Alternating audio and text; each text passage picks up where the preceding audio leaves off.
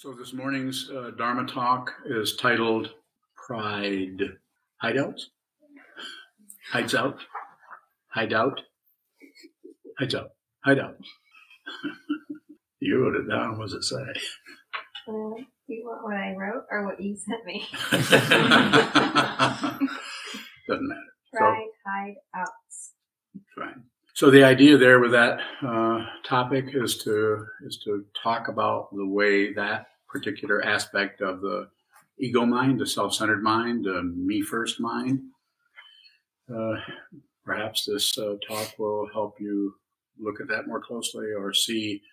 You may think you have no pride, which is pretty prideful. So, as in the Yogacara tradition, the 8 consciousnesses, which is what we use to try to see how consciousness works.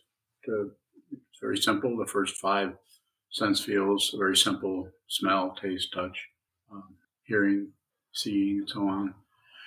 The 6th consciousness is the one that kind of keeps track of all that and makes sure that the person who is, or the consciousness that is smelling, is also the same consciousness that is seeing the fire that they're smelling. Instead of that way, we don't, because the consciousness doesn't belong to anybody, then it tends to gather around a particular entity who's come into this lifetime for whatever purpose. Maybe to fulfill their karma, maybe to actually get what they missed in the last time, or to double back around and go through that whole same thing again. As I say over and over again, don't believe a word I say, but don't disbelieve it, and don't look away from it, but reflect on it a little bit. Give it the benefit of the doubt a little bit. When you start to believe something, this is what happens to the awareness. You start to shut down. So you don't have to do that. You don't need that reference point. You can live life just perfectly well with no opinions whatsoever. This doesn't mean that opinions won't come and go like they should. They serve a purpose.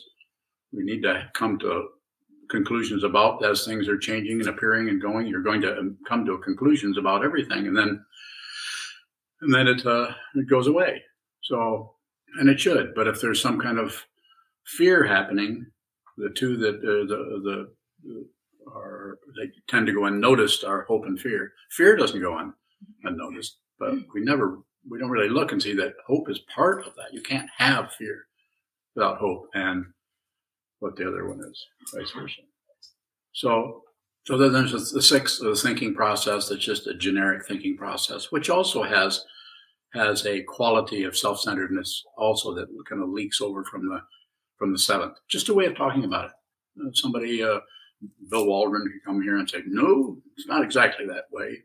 It's this. So, and I would not argue with him at all. There's nothing to prove. Just the way it looks here. And the 7th consciousness, which is where the so-called pride is located, that little dab of me first, along with the other 3 aspects, which is probably dozens of different aspects to the 7th consciousness, or the paranoia about protecting something, or the fear that something is going to be taken over, and so on. Not too much intelligence happening there from the point of view of an open perception of what's happening or what this is about. And then, as we have heard about before, the Alaya Vijnana, or the storehouse consciousness, which creates the whole dynamic of consciousness, from the storage area to the actual just smelling something. That's all brought together in such a way that it feels like there's someone here. There's a body. The 5 skandhas, we would go to that if we wanted to go through that process and see how that hooks up or links up, or how those are dependently arisen. So the pride area is interesting because it's not just a flashy pride that shows up as some kind of puffing up, but it's also very subtle. If someone has seen that in themselves and doesn't want to, is self-conscious and is trying to, instead of just seeing what that is and letting it be what it is, instead there's a tendency to want to push it down so nobody knows that you have that. So I often say, you don't have to correct anything. There's nothing to correct. Whatever's happening in your mind should just be received. Don't try to be somebody else. Be who you are. And that may be, if you start to step onto that path, that may be terrifying. But if you find out that there isn't anyone, then There's nobody terrified. There's just the terror. Or on a lower level, maybe you're not that fancy an incarnation where you're going to be terrified. Maybe you'd just be scared. What did they used to call that? Scaredy cats. Yeah. I don't know why they pick on cats. Well, I guess I do know. So the interesting way this happens, and there's lots of ways, we can talk about it if you have questions about it. I'll try to, mutually, we'll try to talk about that. So one of the things that happens that is not an obvious kind of pride is the pride that just flips over and where we start to get down on yourself. I'm terrible. I can't do this. And that's just pride.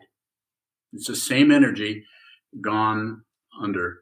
So it doesn't look like it. And it doesn't even look like it to you. You don't think you're full of pride. You're just kind of disgusted with yourself. Just down on yourself. You don't want to be that way. You want to be someone else. You want to be somebody better, somebody who doesn't have that kind of extreme narcissism. Second noble truth, wanting things to be different than they are. It all comes back to that basic thing that the Buddha saw deeply, profoundly, and without limit. So it's always about awareness. It's nothing to correct. It's about seeing deeply into these structures of the self-centeredness so that they don't control us and manipulate us, and so that we see them and then we include them because they're also dependently risen. But they're not dependently risen as a solid, believable, secure, stable identity. They're dependently risen because they're not separate from anything else, but they happen to appear individually. How am I doing? When we were in the Hojo, he came in to get the computer and he said, "You're going to do just great out there."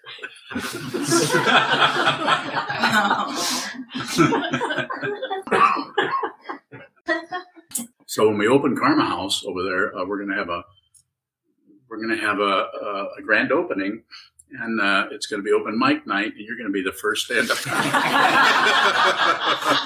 I'll teach you. Well, I'm a teacher, so I guess I can teach you. Only if you want to. You'll do great.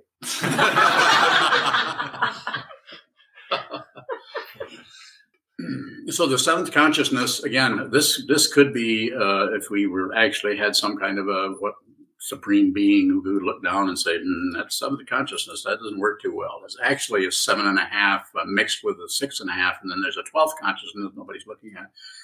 You could go on. I'm sure there are scholars out there that are probably doing this kind of thing and writing books about it and getting published and so on. I have no problem with that because people can do whatever they want to do. What I'm recommending, if you're listening to me, what I'm recommending that you do is use the structure the way it is and see if it'll break down for you in a way that helps you or supports you in seeing more deeply into your narcissism, into your self-centeredness. Again, it's not about getting rid of it. That's another, people trying to do that. Stop this stuff. Don't, be more peaceful. Don't be warlike. It's a misunderstanding. And the pride situation also can come up in the seventh consciousness using that model. Also can come up as and it's very subtle in this area, but as a looking down on someone. Actually feeling sorry for someone, and it masquerades as compassion. It is not compassion. If you're actually compassionate, you won't necessarily have emotions. You because your clarity is completely profound and vast. That's compassion. Everything else is somewhere else. Trying to feel, still using very subtle strategy, work with the dependent origination in such a way that we buy this and we don't buy that. Continually separating things out. If somebody is in front of you and you're talking to them and they're telling you about their difficulty, you need to be able to listen to them and receive what's happening. Don't produce anything unless they say, what should I do about that? And then if you've really been receiving, you'll be able to spontaneously say to them something that may be helpful. But if you have a bunch of ideas or opinions about other people and what's happening in their life, you should zip it. Mind your own business. And so that very situation in seventh consciousness, again, using that model, and I was thinking before when I was talking to Unio about it, I'm not sure I have a sense of this, but I'm not sure I can get this into words in a way that fundamentally is possible for you to receive what I'm saying or what I'm trying to point at. But it's a very subtle area, and it's pride, and it's a very subtle area, and it's about using the feeling that is arising as a response to what somebody else is going through, and using that to fuel the identity. Just to leave that area for a moment and go into the sixth consciousness. The sixth consciousness, you could say, and I wasn't taught this particularly, but it's the way it's showing up for me. Is like like we have indigenous people in the country, the people that are here first.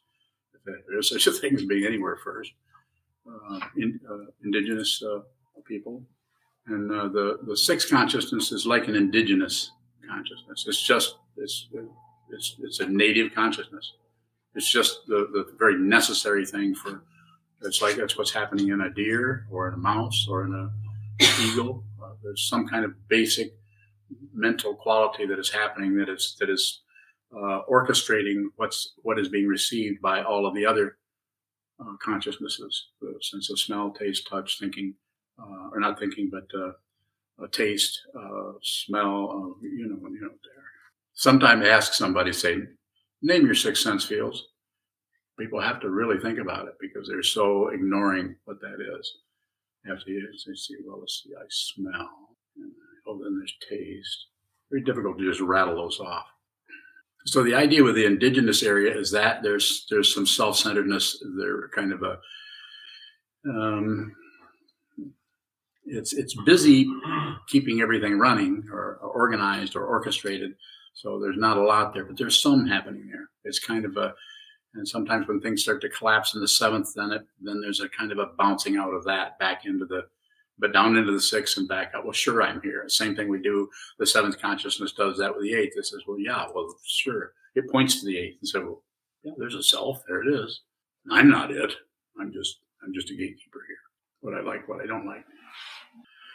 The pride part of it is something that each person will have to see on their own, by themselves, on the cushion, after the cushion, post-meditation, however you want to say it. It's very, very subtle. And please, if you begin to see it, do nothing with it. Don't change. If change happens, then don't stop the change. But look at it, because if you come to a conclusion about it, even that it's pride, and the tendency of the self-centered mind, which is multiple, will want to get away from that because it doesn't want to be right. More ego. It's very, very subtle, and it keeps turning on itself like that. This is why it seems to be necessary to not only have an awareness practice where you're stretching that which receives everything, the awareness, the accommodator of everything. You also need a sangha. You also need a teacher, and of course, the teaching. You need a sangha so you can meet face-to-face people who are on the same path that you are and are working with it differently. Some people are just so apparently full of themselves that they're difficult to be around. And other people don't seem to be so full of themselves, and they're real easy to be around. But it's very possible the one who's easy to be around is the one that really has the difficulty in that area. And the person who's running off at the mouth or whatever is actually working with it in a more intimate way. Don't set up standards. Don't judge by any standards at all.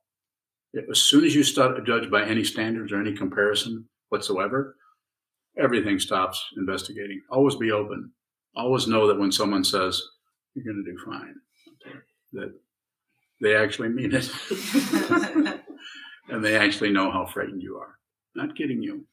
Questions are fine if you have them.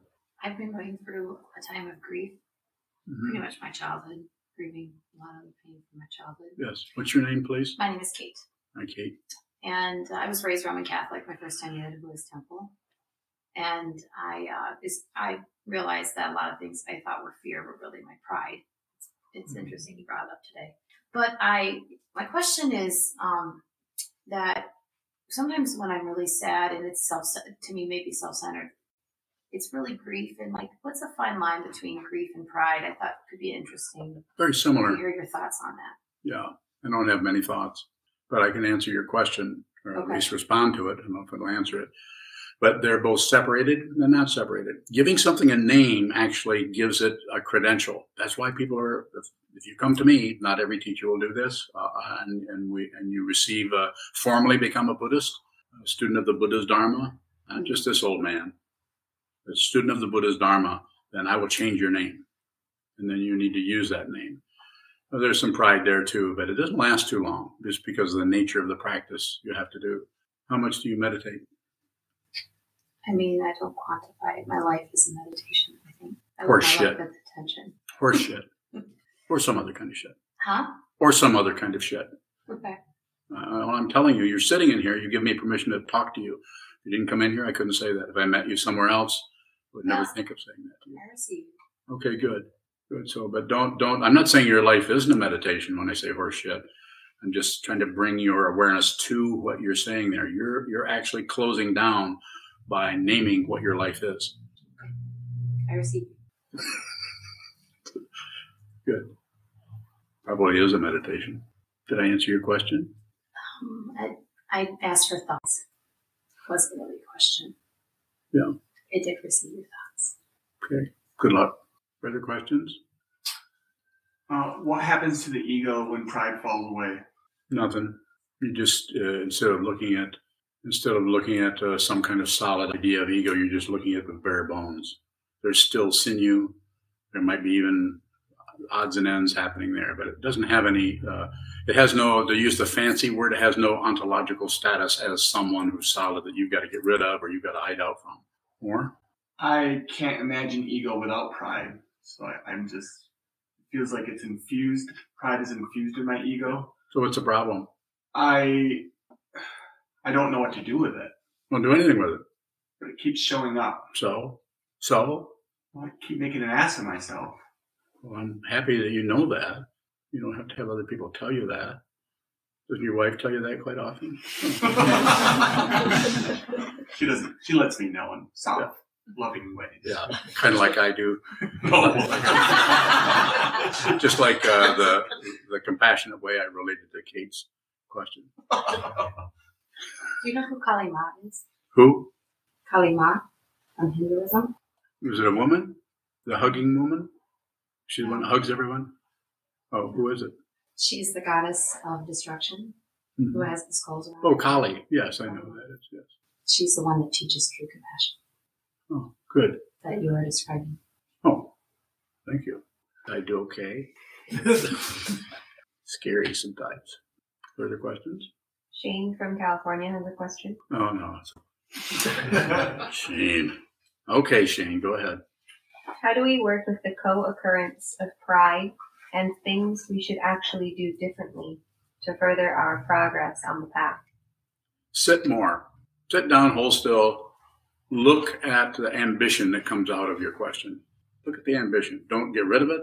Don't join it. Don't approve of it. Don't disapprove. Don't look away. Those are the three poisons. So look at the wall. Gaze at the wall. Do block sitting. Sit in 4-hour segments once a week or twice a week. There's nothing to get rid of. But earlier, you bringing up something that you said that you were talking to Unia about having difficulty putting into words. That you said pride is using a response to somebody else's situation, and that fuels the identity. yes. Thank you. Yes. Could you say more about that? Ask me a question other than that. Ask me Kate's question. Can you remember her question? Weren't you paying attention? Were you all wrapped up in your own thoughts? Is grief pride? Let's ask her. She's the one that said that. I do not believe that grief is pride. Okay. I do not. Okay. I think there are elements that could be slipping into pride, Okay. but for the most part. You have any questions for her? No, I'm very curious about that subtle area that you were talking about earlier too. Yeah. I was going to try to ask something along those lines, unless Shoto has. Shoto, go ahead. So she can ask my question.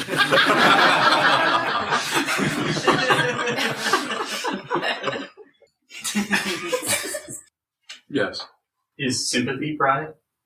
Is that what you're pointing at? You know, I'm not saying that any one of them is pride. I'm saying that that's pride will use that as a mask. And the consciousness, the awareness, your wisdom mind kind of sees that, but it kind of gives it all a break. Your wisdom mind is not somebody.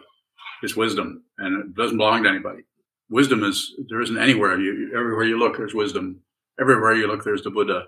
Unless you're confused or ignorant, and then you'll see otherness. You'll see everything is other, everything is else, everything is an enemy, and everything is a friend, everything is success or failure, all the other. But if you see what this is, then everything is empty of other. It's empty of the otherness that it looks like it wasn't empty of. Is pride thinking there's someone else? Yeah, good one. Yeah, it is.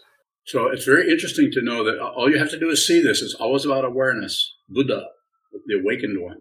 What did he awaken to? Suffering. And what did he awaken to? Confusion, delusion.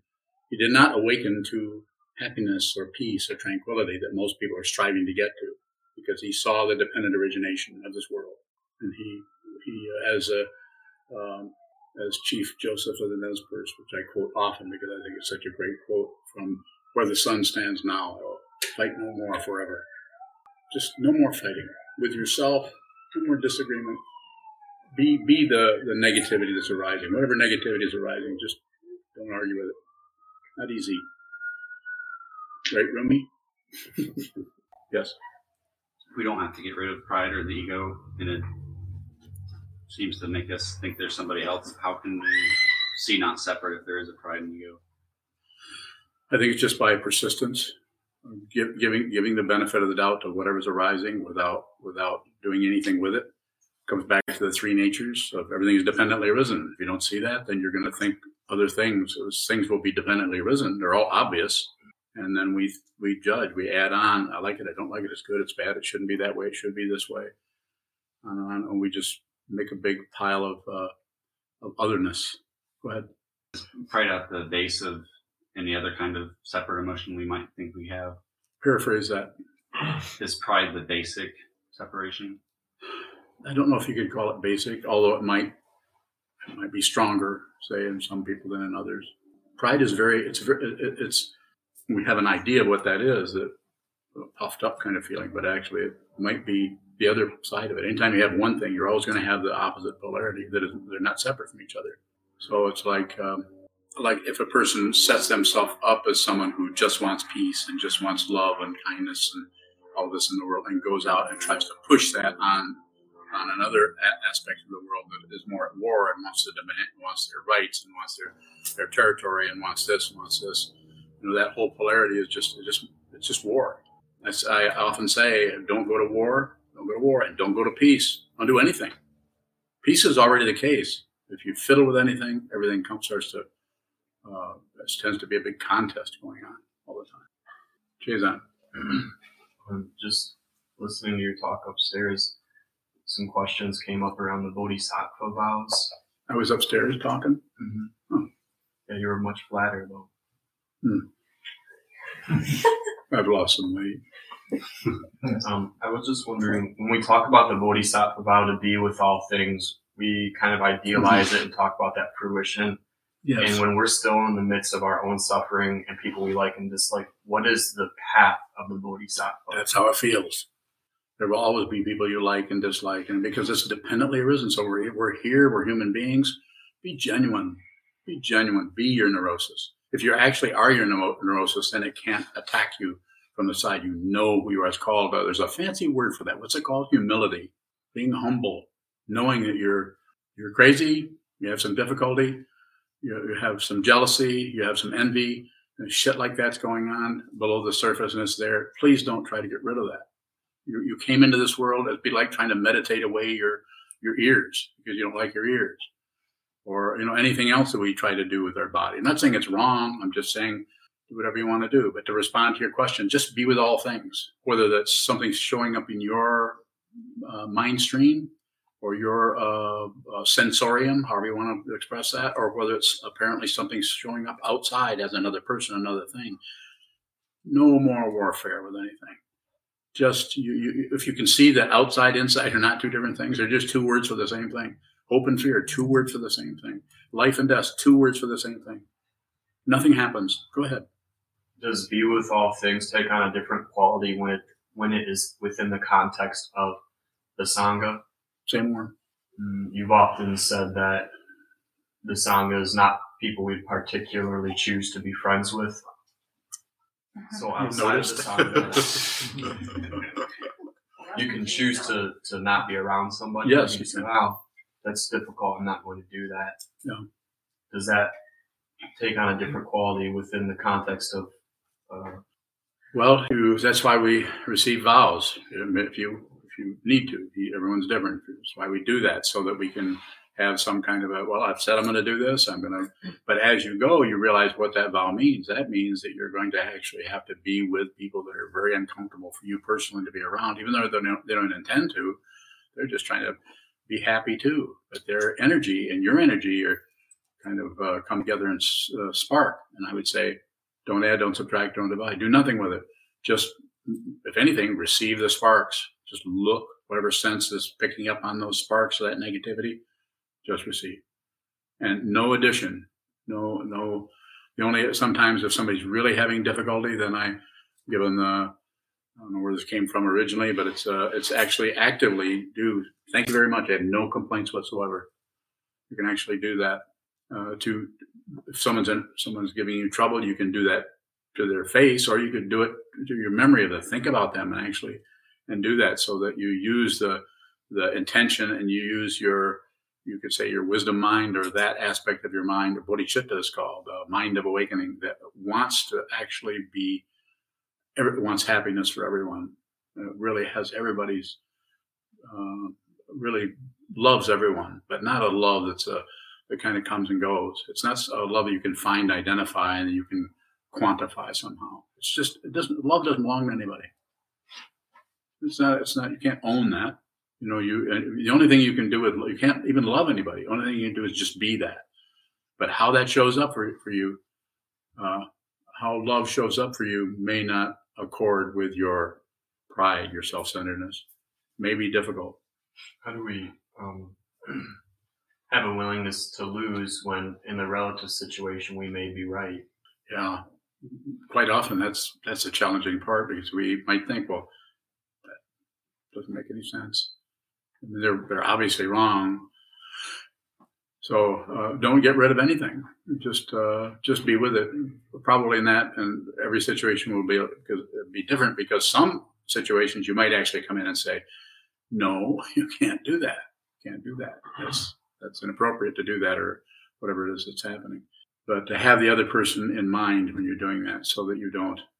So, you may have to be very aggressive. Compassion or love or caring doesn't show up. As Kate was talking about, Kali teaching how destruction, you can't have creation without destruction. You have to have those. So you have to, if you're here, then all I'm saying is don't fight with anything. Don't try to like a talk I gave a couple of weeks ago. I said, don't improve.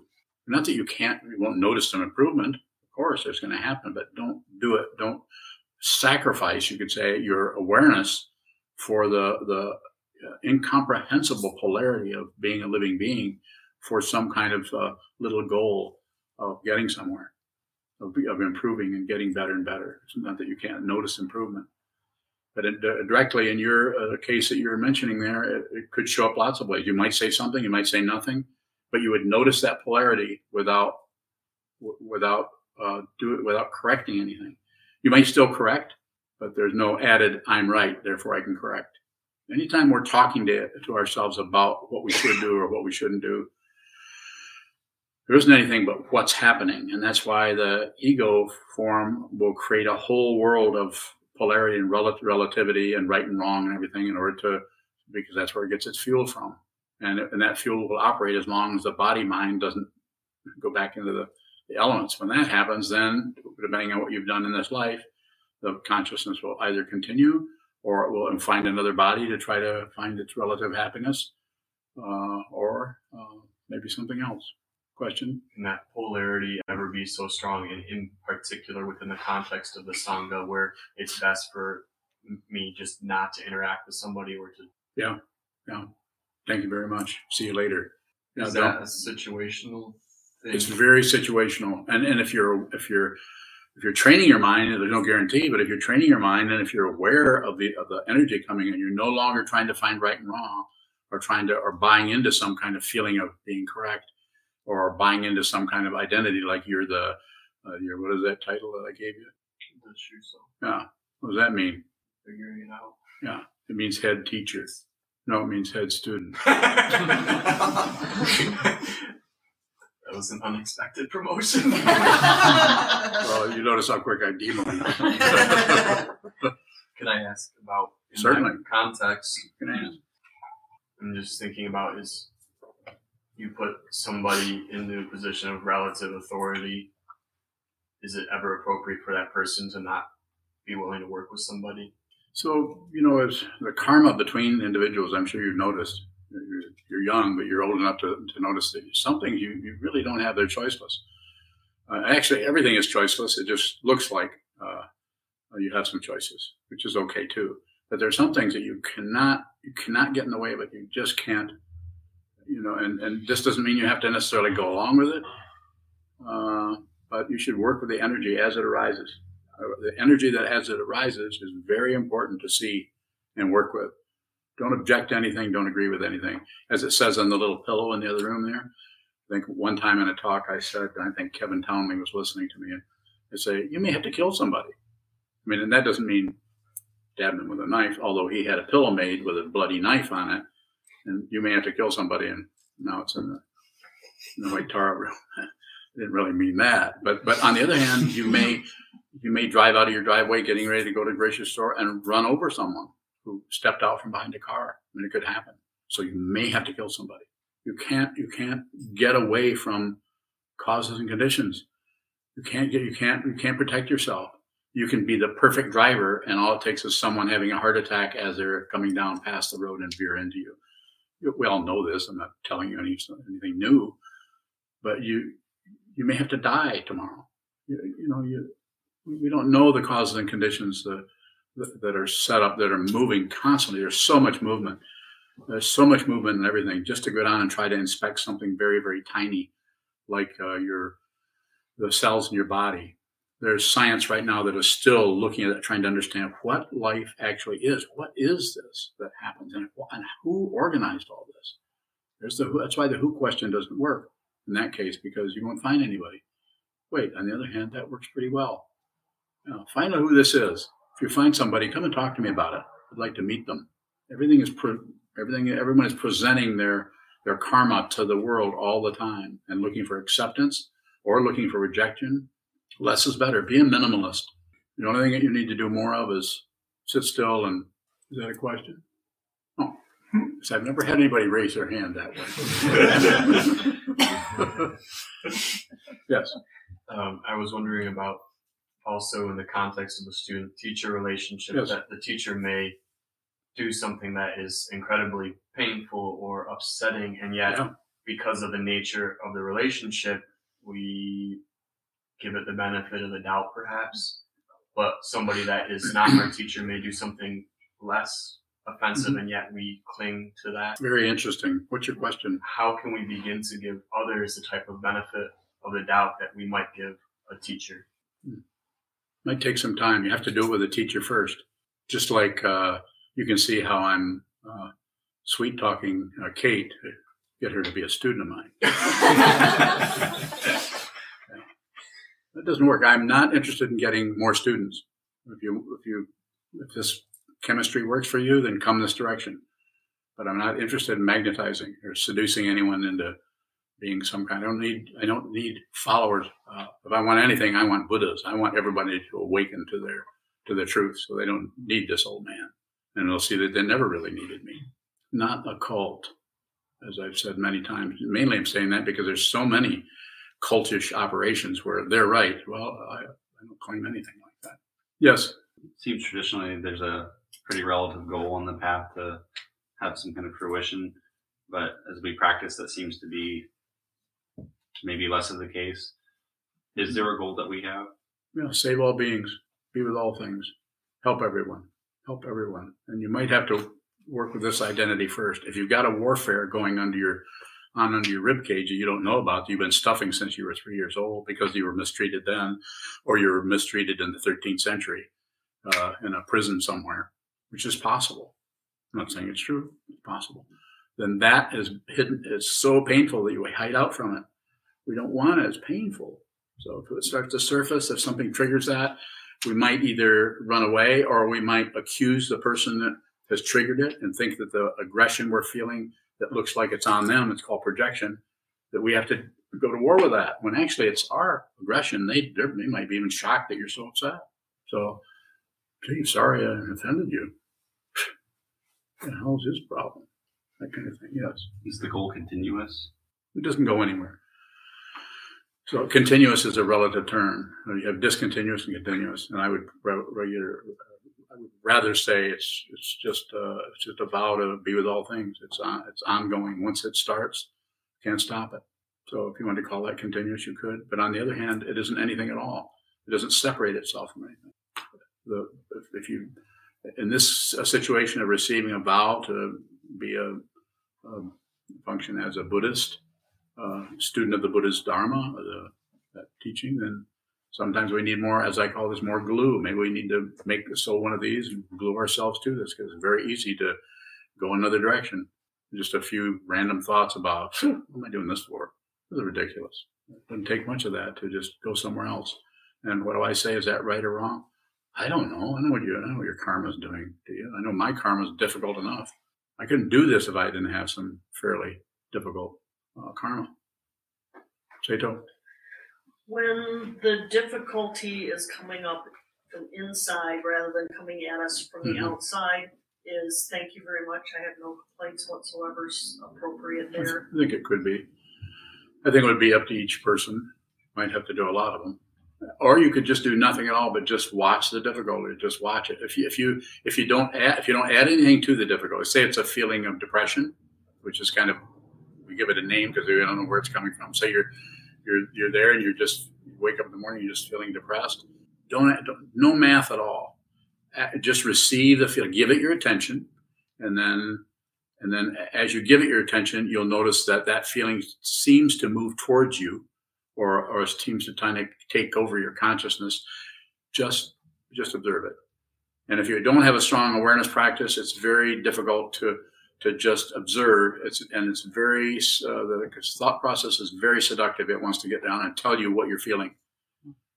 The thought process, the thinking process, especially the six, it's more subtle with the sixth consciousness because it doesn't show up too much as like the seventh does as me. It's more like, well, we just need to take care of this.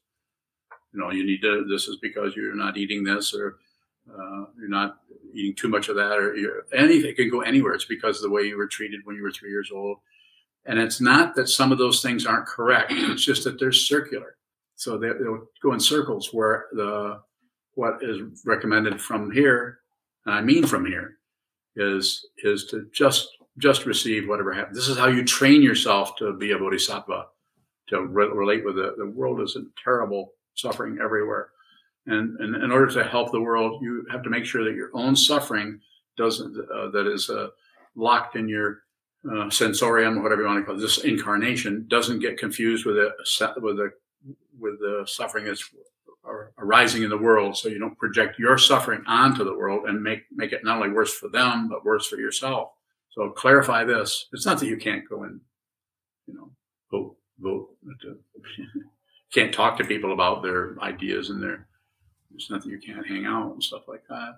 Join a movement or something you could. But to really find out what this is rather than naming it depression, don't even name it anything. If you name it depression, then find that little slip where that's written down and that part of your mind where notes are kept.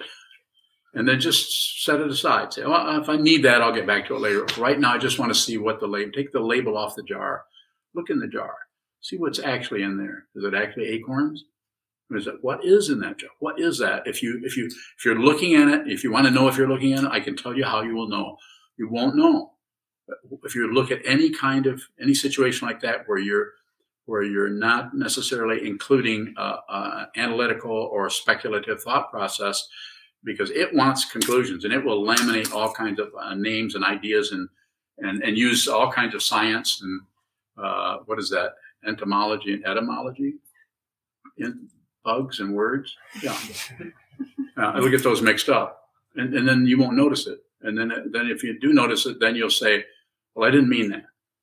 It's circles and circles. So, but if you sit and just look at the The feeling of not knowing is what ego does not like, that feeling of not knowing. And starts to feel insecure. This is why Pema Chodron, on one of her books, titled her book, The Wisdom of Insecurity. Wasn't it her that did that? Or was it some other dude? Or dudette? Somebody else. Huh? Somebody else, I think. Let me have it. Well, I don't know. I don't know the book. You don't? No. What are you commenting for? I like that smile. You asked me what it was. I did ask you a question. Yeah. Okay. I stand corrected. There. So there. So there. Yes, sir. Where in the 5 skandhas does pride show up? Everywhere. So that's the breakdown. That's the way we look at the ego, the self-centered mind, and the consciousnesses that are arising in the 5th skandha, all of the 6 sense fields and their objects, including a thought arising in the mind. So you're not going to find a location particularly. It's a combination. It's dependently risen. You got a question? There are a few questions online. Okay. Jeremy, I think from Grand Rapids, says, "Good day, Sokuzan. Can one sit all day and never arrive at Shikantaza?" Sure. Do it anyway. He also asks, "Can't we escape all this mind pride talk by achieving Shikantaza?" No. Not about escape. Not about getting away from anything. Everything is dependently arisen. There are not separate things called wisdom and confusion. Those are not separate. If you want to find out about that, then watch what moves. You can't. Enlightenment isn't something else. Awakening isn't something else. It's you're looking at it all the time. Further question? From Shane again in California. You say be your neurosis. What refuses to function out of neurosis? Just self-centeredness. And there could be pride, not wanting to be wrong, wanting something else. Question from Bhaskar in Houston. Bhaskar in Houston. He asks, if we don't have pride, would we even practice? You would, Bhaskar. You keep practicing. And it's not about if we don't have. We all have something like that. And I'm not saying get rid of it. I'm saying if you're aware of that, if you're aware of the pride, if you're aware of the self-centeredness, if you're aware of that fluffy area, then you don't have to get rid of that. Make friends with that. Be friends with your negativity. But you can't do that unless you're aware that you're kind of needy in some area where you need to be protected or covered up in some way. Just a way of talking about it. And if I was talking to someone face to face individually, I might talk to them. I might talk to them differently than I'm doing this in general to everyone. To some people, I might not even bring that up at all, even though I could see it. Some people are not ready to be picked on the way Kate is. Yes. No. It seems like in culture or society, there's a fluffing up of pride. Like you should have pride in your school or your country. Yeah. How is fluffing up pride in that way harmful? So it creates a sense of camaraderie and brotherhood or sisterhood, and proud to be an American. And at least I know I'm. Yeah, or the halls of Montes and the shores of Tripoli. That's the Marine Corps. Like esprit de corps in the Marine Corps. They call it the spirit of a unit. Get together and and this is what keeps the wars going. Is the brotherhood or sisterhood. In that, the people really caring for each other, and everybody's in danger. You got a fire team of 6 men, women, whatever, and they're working with an enemy who's going to kill them. They have these things, thunder sticks, and then you protect your partner, your mate. You protect them. That's what keeps the war going. So the Marine Corps and all the other services know that they've got to have the uniforms. They have to have in order to control people. So there's somebody, you notice that the people at the top never go to war, and they get their children out of going to war, usually. They give them a pass, something like that. So it's not about getting rid of that. It's about being aware of it so that kind of thing doesn't eventually rise to the top and control everyone, so everybody is sealed off from it. It'd be like proud of being a Buddhist. Although Trungpa Rinpoche talked about Vajra pride. I mean, but he was more about building a community. And I didn't talk to him about it, but looking back on it, I have a better understanding of what he was up to. He wanted to really sink the roots of the Buddha's teaching in this culture, and he was pretty successful, even though other crap has hit the fan since then. But that was I think that was probably a strong motivation for him. So he talked about Vajra pride, or the some kind of indestructible affirmation going on there. I don't agree or disagree. He can do whatever he wants. Did whatever he wanted to do. Kevin Townley has a question.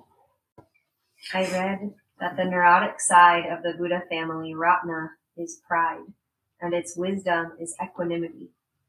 Is experiencing pride without meddling equanimity? Yep. That was easy, Kevin. Why don't you come here and fill in for me? Oh, he's in there. No, he's not. He's over there. The question came from over there. Yes, you could say using, I don't teach out of the Buddha families, but it's a powerful teaching if you wanted to look into that. The Buddha family, the Ratna family, the Karma family, the Vajra, and what's the other one? Padma. Mm-hmm. Just ways of talking about energy. So, have a final question anywhere? Yes. Another question from Shane. Yes. You say don't function out of your neurosis. How do you be your neurosis and not function out of it? Same thing. Very good. It's the same thing. It's again, we're coming back to a basic teaching of Buddhism, of Hinduism, and of any powerful, transformative spiritual path, wherever it comes from. It's the duality that separates us from everything. There's the two-ness that looks like, or the separation that looks like beings here and a being here, and talking to, if you see what this is, you see that nothing is separate from anything else anywhere. So the very thing that he's addressing, the question again, and maybe I can address it more closely. You say don't function out of your neurosis. How do you be your neurosis and not function out of it? So the reason I say don't function out of your neurosis, I know you can't help it. I can't help it. I'm completely full of myself and neurotic. I mean, I could say that, but knowing that helps you, me, anyone, helps you function with the world. You're no longer closing off the energy of the world, negative, positive, and neutral. You're no longer picking and choosing anything. You no longer are confused by the nature of fire, the nature of water, the nature of earth, and the nature of air, or consciousness. You're no longer confused. Have no questions about anything particularly. That doesn't mean you're a know-it-all. It might be more like you're a know-nothing. The polarity that continues to show up is not separate. It's just, it's all over, and it's the yang and yin symbol. It's the drama faces, the sad and the smiling face of drama, not separate. So when I say don't function out of that, I know you can't help it, but if I say that, then you probably will be more aware of what it is that you're calling, not me, but what you're calling neurosis, or what you're calling separation, or what you're calling your ego or your identity. You'll probably be more closely to it if I'm functioning as a teacher guide. Kevin Townley has another question. Yes. Is this notion of transforming neurosis into wisdom a misunderstanding? No. It's a way of transforming awareness into wisdom is a way of talking about it, so that the one who is approaching this teaching as a student will stop looking away from their neurosis. So it's just an ancient technology for working with the nature of the mind. The mind, we want to get better, we want to improve, and we want to change. We want to be something else. But the consciousness that we're looking at Buddha nature. I mean, you're not separate from wisdom, and wisdom is not separate from you. But wisdom is manifesting as a stalk of celery, as a tree, as a gopher, as a redwood, as a human being. And this particular manifestation actually can see really deeply. They aren't as wise as the celery, not as wise. The celery doesn't interfere. Celery interferes with nobody. Man is interfering with everybody all the time. Wisdom is not a thought. It's not an identity. It's not even consciousness. So what was the question? Is this notion of transforming neurosis into wisdom a misunderstanding? And again, it's a device. It's a way of bringing the student person to without abandoning, to look at their neurosis and maybe even seeing how come this is a mess. How can this possibly be wisdom? So it's a way of helping the individual student not abandon the neurosis for some higher state, some God realm of success and getting away from that terrible situation. So, and then when the student gets into that and starts to look at that, then there's different ways of working. There's the tantric practices, the creation completion practices. We're using visualizations of visualizing chakras and deities in each chakra, and doing the various kinds of mudras and spells or mantras, hundreds of thousands, millions. So go ahead. Or just sit down and watch that. Just sit down and just observe what's moving. You can actually start right exactly here, right there, right here. Hold everything as still as you can and see. Thank you so much.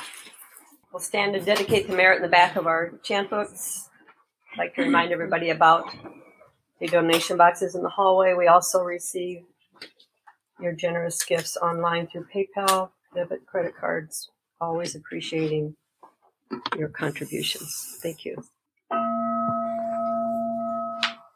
May the merit of this penetrate into all places, so that we and every sentient being together can realize the Buddha's way. Ji-ho san shi shi ru shi son lu sa mo go sa mo go cha ho ro mi. The 10 directions, the 3 worlds, all Buddhas, all venerable ones, Bodhisattvas, Mahasattvas, the great Prajna, Paramita.